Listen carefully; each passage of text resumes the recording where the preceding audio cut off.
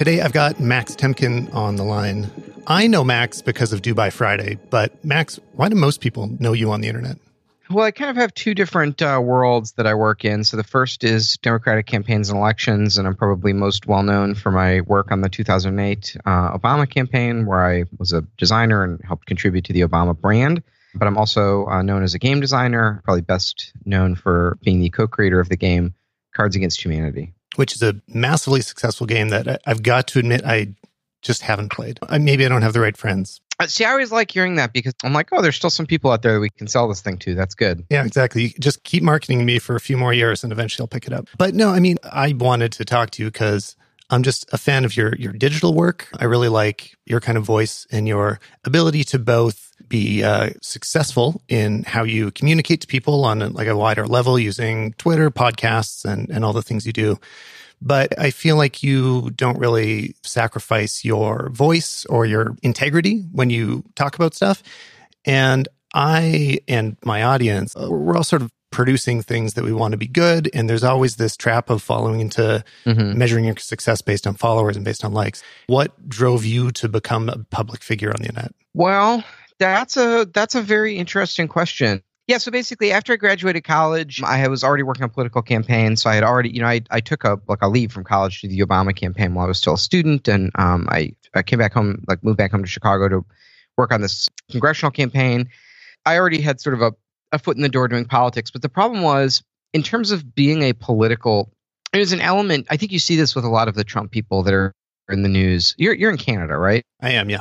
But I still see your news. Yeah, I mean, I have no concept of how Canadians or people who aren't in the U.S. are following the ins and outs of the Trump drama. But I think one thing that I think is true about the Trump drama that you can see is on both sides, there's an element of hucksterism to being a political consultant, right? You're always running some sort of scam, and you're kind of a self-promoter, and I don't know. I never figured that game out. I'm still not very good at it. So as a result, I don't always have the loudest voice on campaigns because I just never figured that thing out. But as a corollary to that, I never really made any money working on politics. I was very bad at marketing myself as a consultant, and I just sort of worked for candidates that I believed in and did what I could to get them elected. And that sounds like how it should work, but I now recognize pretty naive. So I was going broke kind of doing that sort of work, and I had started working in Chicago city politics. I love the politics of the city of Chicago, although it's kind of a crucible where a lot of the best people in the country have honed their skills, and it's a horrible arena. It's really brutal and corrupt and challenging. And I was having a lot of trouble. I was really broke. I was having to decide, do I do laundry or buy groceries today? Level of brokenness. So I started, for me, I basically saw other people who at the time, Tumblr was kind of my community. This was back when Tumblr was much cooler. And I saw these people who were basically making a living just making art and coming up with stuff and selling it to their fans. And one thing that I really liked about that was it didn't seem like you needed all that many fans to make a living. So there's one artist who I'm now friends with, and I really greatly admire. His name is Mike Mitchell. He goes by Sir Mitchell online. He's made all these great characters and iconic pieces of art. And I mean, Mike is Mike famous? I mean, not in the sense of Kim Kardashian, but he's famous enough in that he has a couple thousand fans at least out there who will buy his stuff when he makes it. And Mike, I had this unbelievable amount of independence that looked so cool to me when I was sort of toiling away on these campaigns. So one place where I saw this was do you ever remember this website called Turntable FM? Yes, I do, where you'd kind of be your own DJ. Is that the idea? Yeah, so it was a social website, and it was all sort of almost animated, right? So you had a little cartoon character, and you would go into this room, and there'd be a crowd of people, and if it was your room, you could decide who was allowed to DJ. And the people who were allowed to DJ would literally be up on a stage, and you'd pick a track in your library, and you'd play it for the crowd, and the crowd could basically hit and then they'd start dancing or do nothing. And it had a little chat room in it. It sounds like the dumbest thing, but it was super sort of technologically kind of advanced back in the day when this came out. And it was at a time that we didn't have all these other streaming services too, right? Yes, it was. They were sourcing the music from somewhere weird. It was super novel to have just listen to music online. But the social component was great too. So like what would happen is like I would make a turntable room because I love this thing, and I'd have 3 friends who I knew in real life who would come in and hit the dance button and we'd all play music for each other. But then I would go to Mike Mitchell's room and he'd have 100 people in there. And he actually got so popular on Turntable FM that he met the creators of the service and wound up drawing one of the little cartoon avatars that you could be. And I was like, that's all I want, is like, if there's something cool, like just playing music and hanging out with people online, that I could have enough people that I'm like, hey, come listen to music with me. Like, he's not selling anything. Like, it's just, I don't know, they like what he's about and they wanted to hang out with him in this virtual space. And I was like, that's what I want. And for me, it took a lot of different tries and false starts and playing with all these different technologies and things. And, not everything worked. And some of it I felt, to your point, like it was not really in line with my values or what I was about. And I mean, I don't know. There's plenty of days where I feel like doing the social media that I do mostly makes me miserable. But the one thing it's given me, I do have that independence that is with me of like, I don't have to work for anyone else. Like I can kind of make my own stuff. And there's people who follow me on Twitter or, listen to the podcast or whatever. And if I make a game or a poster or whatever it is, they'll throw me a couple bucks and that's enough for me to make a living. Well, aside from how much you value your contribution to society personally, I mean, you say it makes you miserable, but does it actually, like, do you think that it's a net positive on how you end up feeling at the end of the day, or does it kind of drag you down or exhaust you? It's very complicated because it almost touches every part of my life. Like I'm on Twitter all the time. And it makes me deeply unhappy to be on Twitter, and it makes me miserable it gives me a very negative impression of people, and it's kind of loathe the communities that I'm in at times. But it's also responsible for all these good things, right? It's how if I make something, it's how I can tell people about it. It's interesting because like certainly like the best political organizing that I do nowadays is greatly facilitated by Twitter, but also Twitter is responsible for Donald Trump. So when you ask, like, what is there a net benefit? It's like, how am I supposed to weigh those things against each other? Like, I don't know. Well, and you also happen to have chosen a category that has a lot greater stakes. I mean, the social circles I interact with online are talking about what new camera came out last week, which is hard to get depressed about because worst case scenario, it's missing some features, whereas you have nuclear holocaust to worry about. Or I don't know. I mean, I don't disagree with that. Like, I think politics is important in a unique way because it's the background against which everything else is set, right? There's no art, there's no cameras, there's no tools outside of the context of like the political and the material. But that being said, if just looking at the issue of the culture, I mean, it's hard for me to like look out at the culture and say like Casey Neistat isn't one of the most influential people in the entire media landscape right now. Like, or look at the Paul brothers when everyone got mad at them, right? Like that was on CNN. That was on CNN. That's like big news. So to the extent that movies are important or entertainment is important or books are important, like I think it's undeniable that this sort of like generation of video creators is culturally important. Well, and that's something that I look at Casey a lot for a point of reference, just as a touchstone of where are the biggest people that think about this in a relatively mature way heading. He represents that in a lot of ways. And he created a channel based on entertainment. Like a lot of his videos are novel and funny or talking about technology that's going to get a lot of traffic. But then he uses his platform when he has a serious message to talk about it. And that's kind of something I envy, is that if I can make enough iPhone reviews that bring in 1 million clicks, that once I have something more serious to talk about, there's somebody there to listen. Or one of the most valuable things I've found as a bigger audience develops around my content is being able to reach out and get a response. As the way that Twitter operates as somebody that is in the public becomes totally different, that you can say things like, hey, does anybody have an answer to this question? And you get a bunch of responses. Like that's been one of my favorite things about just developing an audience, is that there's somebody to talk back to me and have a conversation with. Like sometimes before that, Twitter feels like a bit of an emptier room. Yeah, there's no question that the value, like, why do I click on that Twitter icon on my phone so many times a day? It's because I want to see what people are yelling at me, whether it's good or good or bad, right? It's so seductive. It's like, oh, what are people saying about me right now? Are they mad at me? What are they mad at me about? What do my menchies look like? Do I have a lot of faves? Like, is it does everyone like me? Does everyone agree that I'm good? That's very seductive. Like I don't have no advice for people about how to get out of that loop, except to say that I think a lot of people want that I certainly did, right? When I was like just out of college and I was like looking at people who were doing really well on whatever the cool social media of the day was. I certainly wanted that. And I was like, man, someday I hope to get to there. But like, this sounds like the lamest bullshit whenever anyone says this to me, but like, there really is a cost to it that you don't see. And I wish people were more thoughtful about, do they actually want that or not? I know, because if you want Twitter followers and you want people to care what you say or whatever, it sounds like, oh, well, easy for you to say you have that. But no, it truly sucks sometimes. Right. And well, I think it also really depends on what that relationship ends up being, like what the pressure is that's coming from an audience that you've built. Okay, point in case, did you see all the people yesterday who got really mad at Casey about the video where he ate the golden wings? Oh, no, I didn't. But I saw it like previously he had that with his France video. So kind of the same thing of you're acting too rich and famous for it. Well, so to be honest, I just saw the outrage about it and I haven't watched the video and I can imagine the critique is that I saw a news story about this, that there's this restaurant in New York that's selling a plate of golden covered hot wings for $1,000 a plate. Okay. And it's such an indictment. I mean, it's to me, when I hear that story went massively viral, at least here in the US. And like, to me, when I hear that, it's such an indictment of everything wrong with this country, of the extreme wealth stratification in this country, that there's people who are just trying to figure out how to stretch their food stamps enough to feed their family and to get nutritious food. And then there's people who are like, eating for no reason, eating a $1,000 plate of wings that are covered in gold that you can't even taste. And then that the media eats it up and their strategy totally works.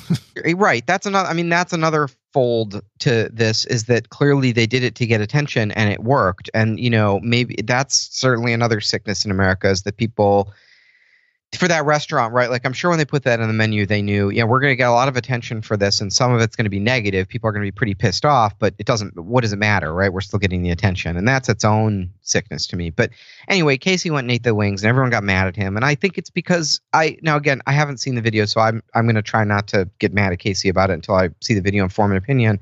But like, it's easy to imagine from what I know of the guy that he like went and ate them and made some jokes, and it was all sort of fun and goofy, but he sort of did it in a way that didn't really interrogate what this product means and what his involvement in it is. And, if you're broke and you're following Casey's advice and you're hustling and you're working hard every day and just trying to, you're part of that sort of Instagram, sweat it out, like constant grind culture, and like, have no emotional attachments to the world and have no pleasure and no friendships except for work and just do everything to make a dollar.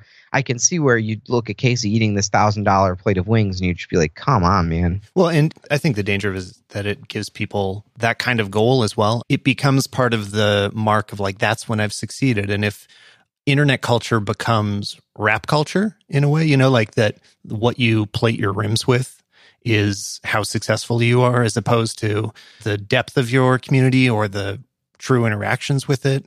It can be really hard to keep that straight as you put more stuff out. That like, is the value coming out of how much shit brands are sending me for free, or is it out of that I'm actually making friendships, or I, have people to talk to when something's difficult? Yeah, I mean, I think there's probably not enough people think about what kind of life they want to have and then work backwards from that. I mean, for me, some of the factors that were important in like deciding what I wanted to do and how I wanted to set up social media and stuff, I was thinking about things like I really didn't think that I was sort of cut out to have a normal job. Like, I have no work ethic. Like, I can't wake up in the morning. Oh, I mean, going back to when I was in high school, I always had a fear of having a job, and I had plenty of shitty jobs. Like, I worked at Radio Shack and I worked at the airport, and I worked at Radio Shack. Yeah, I mean, what years were you there? Were you there during the cell phone era? Oh, yeah, absolutely. Oh, my God. And for me, it was also selling terrible cameras, because all the Radio Shack inventory was worse than every other store. Well, it was like, I'm trying to remember what it was. I mean, it must have been like kind of all-in-one sort of point and shoot things. Yeah, and they'd have their own sort of knockoff brands that your spiff would be twice the price on the Radio Shack branded stuff, but it worked half as well. Oh my God, the spiffs, Jesus Christ. Yeah, the funniest thing for me about working at Radio Shack, I was a horrible employee of that store. Two funny stories from working at Radio Shack that the spiffs are making me remember. One of them is that we used to have this like very like it looked like the thing from the computer from Lost where you had to type the numbers in, and that was where you would sort of punch in your sales and it would give you a readout of all the employees who were working that shift and who had the best sales, and it was like a little contest, and you try and get your sales up there. And at the end of the day, our manager would round us all up and he'd say, guys, he'd say, congratulations, this month we're on track to make $1.4 million. And everyone would like applaud and cheer. And it was like, the fuck are you people cheering for? Like, we're not going to see any of that. Like, that's not our money. One guy will get extra $20 as a bonus for being the top seller or whatever. That was, that was so much of why I quit. Yeah, the main thing was when I was there and then you had the main thing for me was like you had to get someone to buy 3 cell phone accessories. That was the big money. It was like you got good spiffs for selling the phone, but boy, if you sold 3 accessories, like a extra battery, a Bluetooth headset, and like a case, like one of them like Velcro belt cases. The biggest spiffs were on the battery warranties, so that once your battery dies you can come in and I think like exchange them or something, but it cost as much as a new battery and nobody ever did it. And so they would like same as I think Best Buy warranties and all this still today. And the other funny thing at Radio Shack was at least at our store the policy was so if you for whatever reason if you had maybe it had to do with price point, but there were some cases where you just needed to throw something out, right? Like it was a return and it like wasn't worth it to send it back and RMA it. There was probably the math, right? If it was under a certain dollar amount, it wasn't worth it to RMA it back to, wherever it went. So what you were supposed to do was take it out back and destroy it. Like you would smash it and then throw it in the garbage. And that way no one could enjoy it. And I would always steal it 100% of the time. Whatever it was, I would steal it. That's very forward thinking of you. Is it still useful to you today? All these? No, it's all gone. I mean, I think the coolest stuff that I got were like some tools that people had returned. And then a lot of times like, the battery would be in backwards, right? But you're like, I don't want to fight with you. It's not, I don't care. I'll just give you another one, right? And so it was like a perfectly fine thing. And I was like one of them was like a voltage tester kit. And I used that for a long time when I was like tinkering with stuff. I fixed it. Well, and there also, I think before this was a good time for Radio Shack when they were selling radio components, I think, right? Like you could kind of just go in and build your own crap and be a nerd all the little shits. That was, I mean, oh my God. I mean, I'm too young for that. But if I was 10 years older, I absolutely would have grown up in Radio Shack, buying little shits and building electronics and stuff, because that was the computer culture of that day. And Radio Shack was the only place you could do it, right? There wasn't online ordering. By the time I was working there, if you needed little shits, you just go on Amazon or you go online and you would order them because you had better pricing, much better selection. And I had an older cousin making stuff out of that, and he's the one that made me think Radio Shack was amazing. So then, stupidly, when I grew up, I got a job there, and turns out it was a different company. Yeah, oh boy, there was one like demo laptop in the store, and the one thing, a good thing I did during my time at Radio Shack was I figured out. Using the laptop, I figured out how to like remote into my server and like work on my website, and it always looked, I don't know, maybe it looked like I was working on something. Well, how long did you stay in the whole thing? Like, was this more than a year? Probably a year. Yeah, that's too long. But I feel like the spiff culture also kind of represents like my bigger issue with where we are now of like, I don't know, sometimes I feel like, am I just sort of hawking crap or am I contributing value? So when I'm posting stuff, a lot of the time I can get caught up in a bad news day where everybody else in the world is tweeting about the latest travesty, a shooting that is legitimately depressing. And then here I am and I'm like, well, I am as disappointed as everybody else that this horrible thing has happened again. But I'm just going to be posting about my silly little nonsense. And I don't know, this is just my world of that.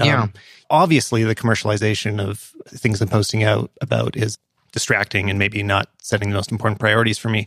But I try to find a balance with it where I know that when I'm following people that are just posting about gear, or I don't know, sites like Uncrate where it's just sort of gear porn to get you excited about stuff that you may or may not buy, or if you do buy it, you're never going to use it.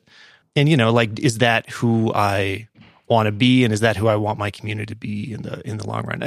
You seem to be into those types of products, whether or not you talk about them online. Like, what do you follow? Like, what do you like that isn't politics? Nowadays, most of my free time is devoted to reading about politics and following the news and thinking about things I can do.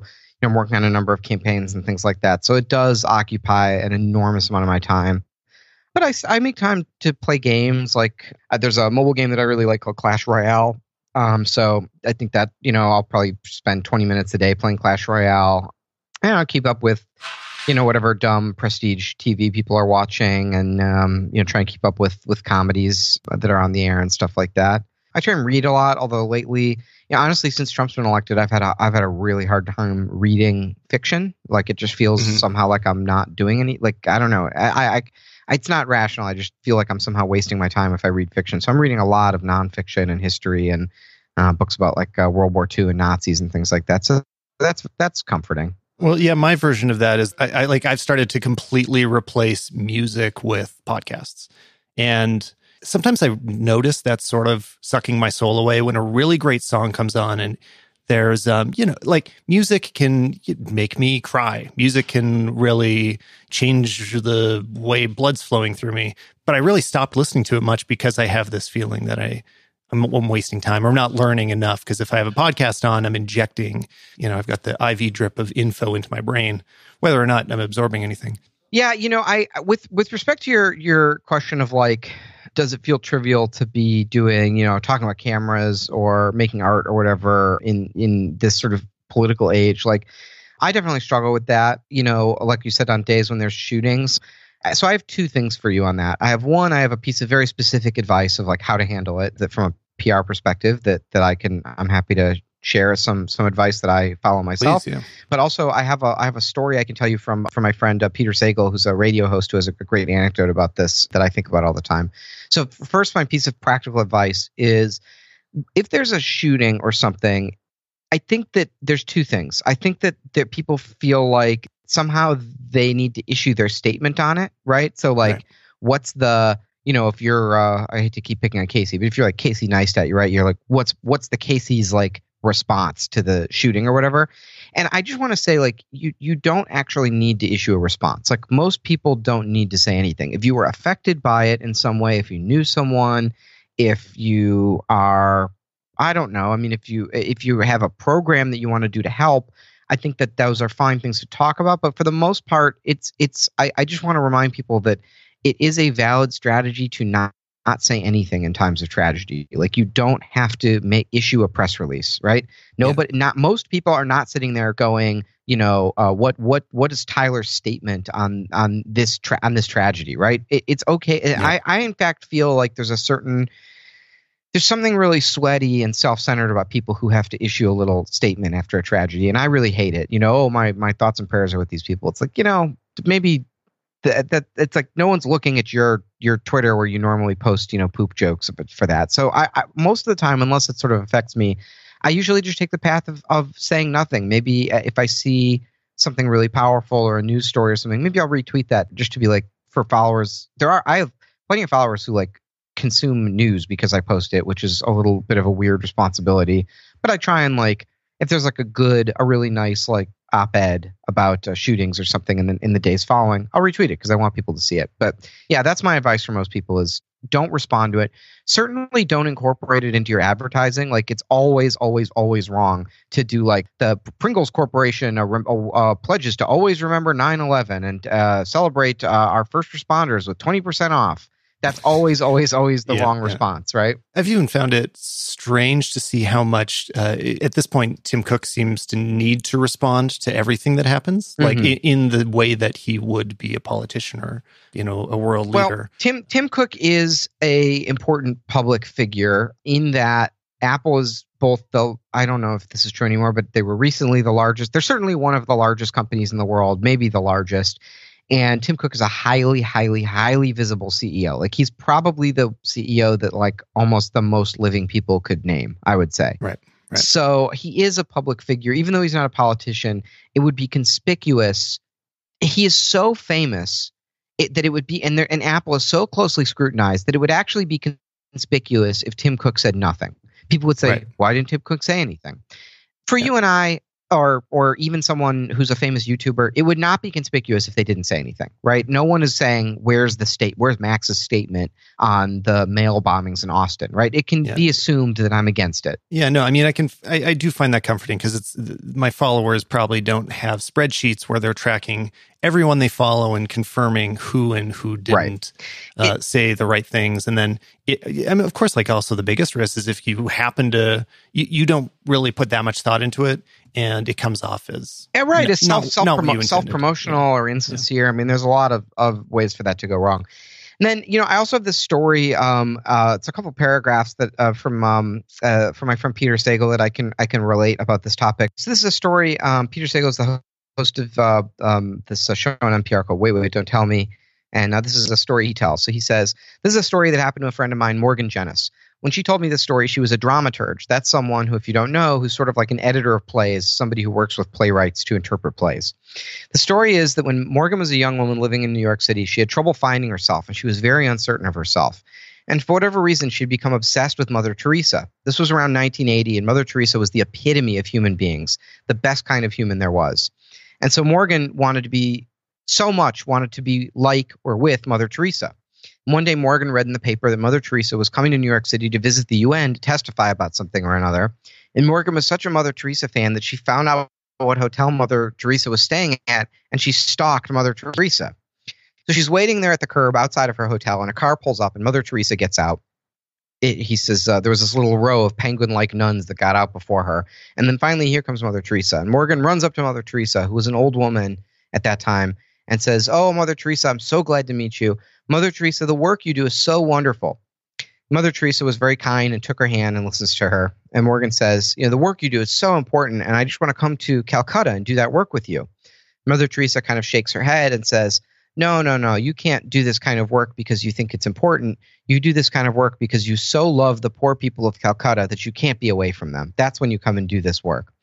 And Morgan kind of realized that she had been busted a little bit in a nice way. And she nods in understanding. And after a moment, Mother Teresa asks her, "Well, what do you do?" And Morgan says, "Well, what I do isn't important. What I do is I work in a theater and I just help put on plays." And Mother Teresa says, "There are so many different kinds of famine in this world. In my country, there's a famine of the body. And in this country, there's a famine of the spirit. Stay here and feed your people." So I think about that story all the time when things seem really dark or really hopeless.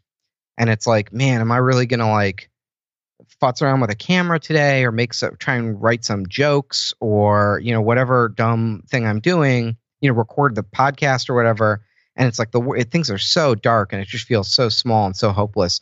I think about that story all the time, right? That it is helping, stay here and feed your people. Someone's got to do it. Well, it definitely makes me feel better about the time I'm wasting online. So thanks for that, Max. Wait a minute. Do I get to ask you? Are we out of time? Can I ask you? I have questions. No, ask me a question. Okay. What? Tell me. Okay. I just want to ask you about camera advice. Please. Yeah, that's my favorite thing to give. I feel like I've got you here. Yeah. So, okay. So I am almost a lifetime Nikon guy. And why? I don't know. My mom had Nikon lenses when I was growing up. So I bought a Nikon camera so I could use her lenses. No thoughtfulness other than that. So my comfort is shooting on Nikon DSLRs. That's just always what I've done. Right. Recently at the office, Alex and I run all of the film stuff for Cards. We do tons of video.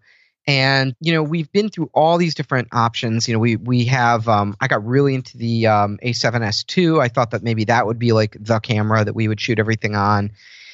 And for me, the main thing that kills me about it is the lenses just aren't there yet.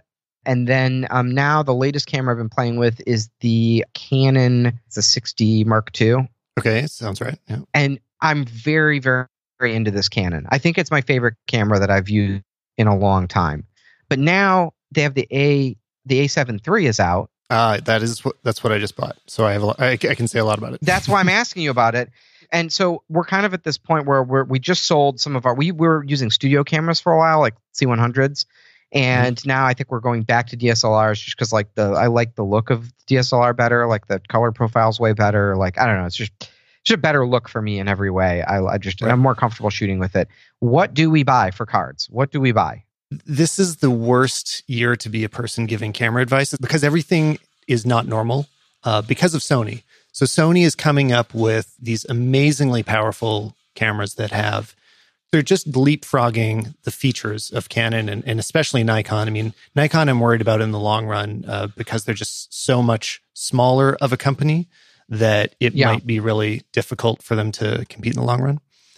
But Sony's just pumping it out, all these amazing cameras, but the usability on them is still pretty terrible. So what I've been saying about the A7 III is all of a sudden it's kind of the camera that most people starting out, if you're at all budget sensitive, which we all are, you should probably buy that one because it's like $2,000. You know, it's half the price of a good Canon with more features.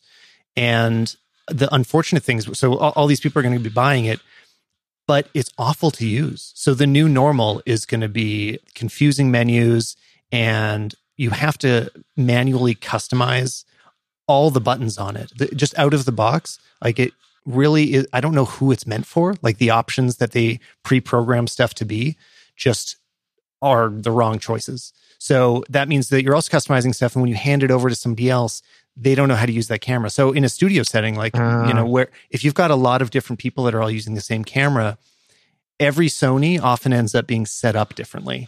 Whereas a Canon, you can't even program it. It just works the way that it works, and then you live with it. So if you go and pick up somebody else's 6D or 5D or whatever, it's going to work the way that yours at home does. That's like a real challenge about the Sonys. The image quality is awesome, but where are we on? So in terms of film, almost I would say like a combination of the fact that neither of us are like great camera people. We're sort of just making do with the skills that we have, and the fact that we do a lot of stuff like super documentary style, like run and gun, like we're like walking around a convention with the camera or trying to get something really quickly. Those Canon lenses with the auto stabilization and the really quick autofocus are killer. Like I'm taking better video on that 6D than almost any camera I've ever used. Like it just focuses so fast. The focus is still better on the Canons. That's where Canon does keep winning. It's both more intelligent, like about recognizing what's a person and what should I be tracking in this scene, versus Sony. Sony's is fine. It's good, but Canon does have the lead there. And then also Canon. So the lenses you already own a bunch of stabilized Canon lenses. Mm-hmm. Because a huge advantage for Sony's is... Yeah, but I'll go buy whatever you tell me to buy. With the Sony, no matter what lens you have, it's always stabilized because the sensor is. So for me, a lot of my lenses, like especially if you want some blurry backgrounds... Wait, is that true on the A7S II as well? Yes. A7S2, A7R2. That's why there's not a lot of auto stabilization lenses in the Sony ecosystem, because it's camera side. Exactly. So you just don't need to think about it anymore. So now when I go back to my Canon for video shooting, everything feels like messy. I get used to just hand holding it with no support and it being usable and looking okay. And that's just not the case on a Canon. I find even the lens stabilization just isn't as strong on a Canon. Like it stabilizes less than the Sonys. So. Damn. Okay. And then now what about if you're doing, vlogging stuff or just in general, like the flip around screen on the 6D is like, I had no idea how valuable I would find that until I had it. And now I don't know that I could go back to a camera without that. If you're used to it, you may not want to go back. I mean, I never got used to it, and I started vlogging right away. And also, wait, I'm thinking, is it maybe the 80D or something? I think the 60 is not a flip out screen. I have to peel the tape off of this thing because I taped over all the logos and everything. No, it's the 6D Mark II. Oh, okay. Yeah, it's a full frame, and it's got the whole flippy screen. It's a great camera. It's pretty small too, and the battery lasts forever. Like, I fucking love this thing. I can't believe I've waited so long to get into Canon cameras. They're for film. They're amazing. The things that prevent me from the way I use mine is my Canon is my stills camera and my Sony is my video camera. And I stick to the Sony. One big reason is the color profiles, that it has good flat profiles, which just give you way more dynamic range. So Canon, straight out of camera, if you don't do any editing, which it sounds like you're not going to be adjusting your colors in post, right? You just want them to look nice. Canon is better for that. Sony is way better if you're going to be editing them. Like if you're going to heavily modify the colors after, you can push it further. What's your workflow for... So that's another thing is like, I don't really have a quick workflow for doing color correction. I mean, I can do like auto correction in Final Cut, but I don't think that's that. Like I can throw a LUT on the footage and then do like auto correction in Final Cut. But like otherwise, like pretty much what I'll do is run, if I'm really taking the time, I will run the film through Lightroom. Well, yeah, no, it sounds like you're already tapping into the best quick strategies. Like that's the biggest challenge is the quickness. It's so much work, and you have to sit there and wait for it to render. Like it's like, 2002. And you said Final Cut, not Premiere, right? I don't know how to use Premiere. Okay, yeah, good. No, that's good, because Final Cut will do a better job of rendering those LUTs. So what I do is I edit my whole video, like putting everything into place, and then I create an adjustment layer. And now, does that word mean anything to you? Well, I mean, I can imagine that it's basically like a Photoshop layer that's the top layer that adjusts all the footage beneath it, right? Exactly. Yeah, it's like a null layer that it is nothing. And so you use Premiere? No. So this is how I do things in Final Cut. But I was on Premiere until recently, and I took this strategy from Premiere because in Premiere it's native, like it's something that you more intuitively always do, like Photoshop. So you moved from Premiere and now you're on Final Cut. Yeah, because of the speed. Okay, bro, oh my God, it's so fast. So fast. Yeah, it's crazy. I mean, I edit a lot of 4K on a 13-inch laptop, and those don't have dedicated video cards. So I just kind of had to. It was too slow to keep using Premiere. Okay. Now, how are you coping? Do you use the sort of, I don't know what they call it, but the like one timeline feature, where you're supposed to sort of put your clips in sequence? Oh, in Final Cut. Do you know what I'm talking about? No, I just make a mess of everything. Like, no, I don't. Partly, I don't know what you're talking about. So the way you're supposed to use Final Cut Pro now is that there's like the main timeline or whatever, right? And you put your clips in line, and then when you delete one, everything snaps back to place. Oh, right. Just like the magnetic timeline. Is that I don't know, but it's not, they don't even call it a timeline. It's not a timeline. It's like a sequence or something like that. So it's well, you're sort of stuck. Like if you want to go into Final Cut land, you're just sort of stuck living with their weird conceptualization of what it all means. But let me tell you what I've done to defeat it. Oh. So you fill that main timeline thing with just an empty frame. Just fill it with black. Right. And then your video, you have layers on top of it. Then you just make a normal timeline like any other editing program. Or you could just switch to Premiere. But okay, yeah, I get it. Premiere, this is one more Adobe program where the goddamn keyboard shortcuts don't mean the same thing as the other Adobe programs. So I'm going to have to learn everything again. That's true. So I want to still finish my strategy for grading all this stuff. So yeah, if you throw an adjustment layer on everything, slap a beautiful LUT on it. I mean, maybe you already have some LUTs that you like sitting around. Is that something you have? Just like camera correction. Okay, so I would find one that looks like your Lightroom filters. Okay. There's a pack I like called Impulse, spelled I'm going to have to type it as IMPULZ. And those are, I don't know, they're just kind of pretty like film emulation. They look like VSCO or whatever. And cool. That gives you your look, right? Your punchiness. You can, add a bit of contrast or whatever, but this is giving you basically like a film stock for everything. And then on each individual clip, you do your corrections, right? So, okay, this one's way too cool. This one's too warm. You sort of neutralize it and make it look not broken. But the adjustment layer is where all of the beauty comes in, or the best way to think of it is that is your film stock in the film days, right? And then shot by shot, you make some adjustments, but overall, you only apply the look in one place. I find that really helpful for both being able to add a bit of beauty to it, but then also do it quickly because it has to be done fast. Cool. I'm just looking at this Impulse website. This seems kind of like what I'm looking for, actually, because it's it's basically letting me do some of the stuff I'm doing in Lightroom, but without bringing the footage back and forth. And then you really should skip the Lightroom step, because also Lightroom has no controls over compression or anything, and I've seen some of that look bad. I do everything in the raw format, and then it takes fucking forever, and then you have to resync all your audio. It's a mess. Yeah, definitely keep it all inside of your editor if possible, and yeah. Unfortunately, LUTs just took longer to look good because I think video has been such a smaller community, and the idea of a LUT even is only entering mainstream now. People have not been used to that word. It's much harder than just saying, look, we've got presets, but you have to go figure out how to use all these LUT plugins first. So in photography, presets picked up a lot faster. Mm-hmm. Are you using VSCO in Lightroom? Yeah. Yeah, because they just made it easy, and everybody could understand how to install them, basically. Whereas understanding how to install LUT packages was a huge pain. But I think that LUTs are basically going to take over. Now Adobe is supporting LUTs as part of their color profiles. So probably the next round of, say, VSCO presets will incorporate them. So LUTs will be a part of that. And I think that's going to become how we adjust everything moving forward. So kind of getting used to them is going to pay off in the long run. Boy, that's that's the dream right there, is getting all my those VSCO or like the Visco filters in right in Final Cut.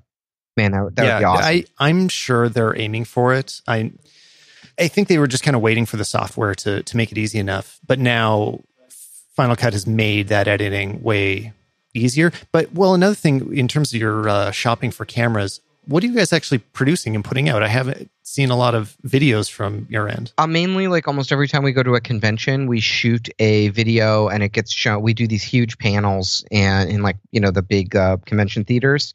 And we usually open the panel with a video that we like shoot and produce like that day at the convention. So it's like, it's basically like wake up and just start working, and then you like export like 2 seconds before you go on stage, and that's the amount of time you have. So we're looking for, that's why that like quick workflow and like real forgiving lenses and everything is like, we're always looking for stuff like that. But if you're doing all this stuff, I'd love to see you as a YouTube personality.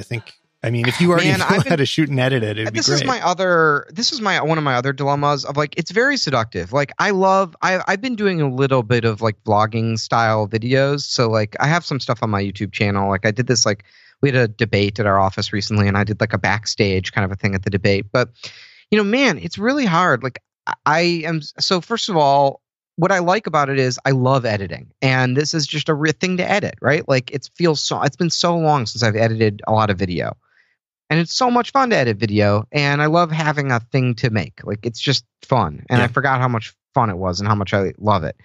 So that's number one. Number two, though, is the problems with it are like, number one, I don't really like talking to the camera. I feel like an idiot when I'm talking to the camera. And then the other thing is like, I feel like it's very hard for me to figure out how to do a vlog and not rip off Casey Neistat or other YouTubers that I watch. Like, well, I think you can start just by ripping them off. I know, but it just feels so lame. Like I just don't want, like I see myself doing it and I'm like, I don't want to do this. Your thing of talking to camera though, I've been making notes for myself about how to make videos more like podcasting, because a huge downside to me for videos, I'm sitting there talking to myself. And I have a really hard time being as interesting when I don't have somebody to bounce ideas off of, or when it's just me. I feel like I'm worse, and it takes me longer and more takes. And I think also when you edit, you're less forgiving of mistakes. So when you're speaking like this, like conversationally, and I and ah and stutter, it comes off better than if you're talking to camera where you're supposed to be in presentation mode and nail it. Right. So that I've actually had that same struggle, even though like most of people that watch me are on YouTube. I find it a lot harder than podcasting. So I'm trying to like, how do I make videos in the ways that I podcast, where I can bring other people into it more? I can make it feel more natural and more real. And I don't know, it's like a challenge I'm facing. But my recommendation is to just do it as the learning process. Like it's kind of the only way I've been able to advance on it, is just keep putting stuff out. Very good advice. Cool. Well, thank you so much for giving me a bit of your time, Max. I really appreciate it. And I look forward to seeing more of you on the internet. Thanks for having me on. This was fun.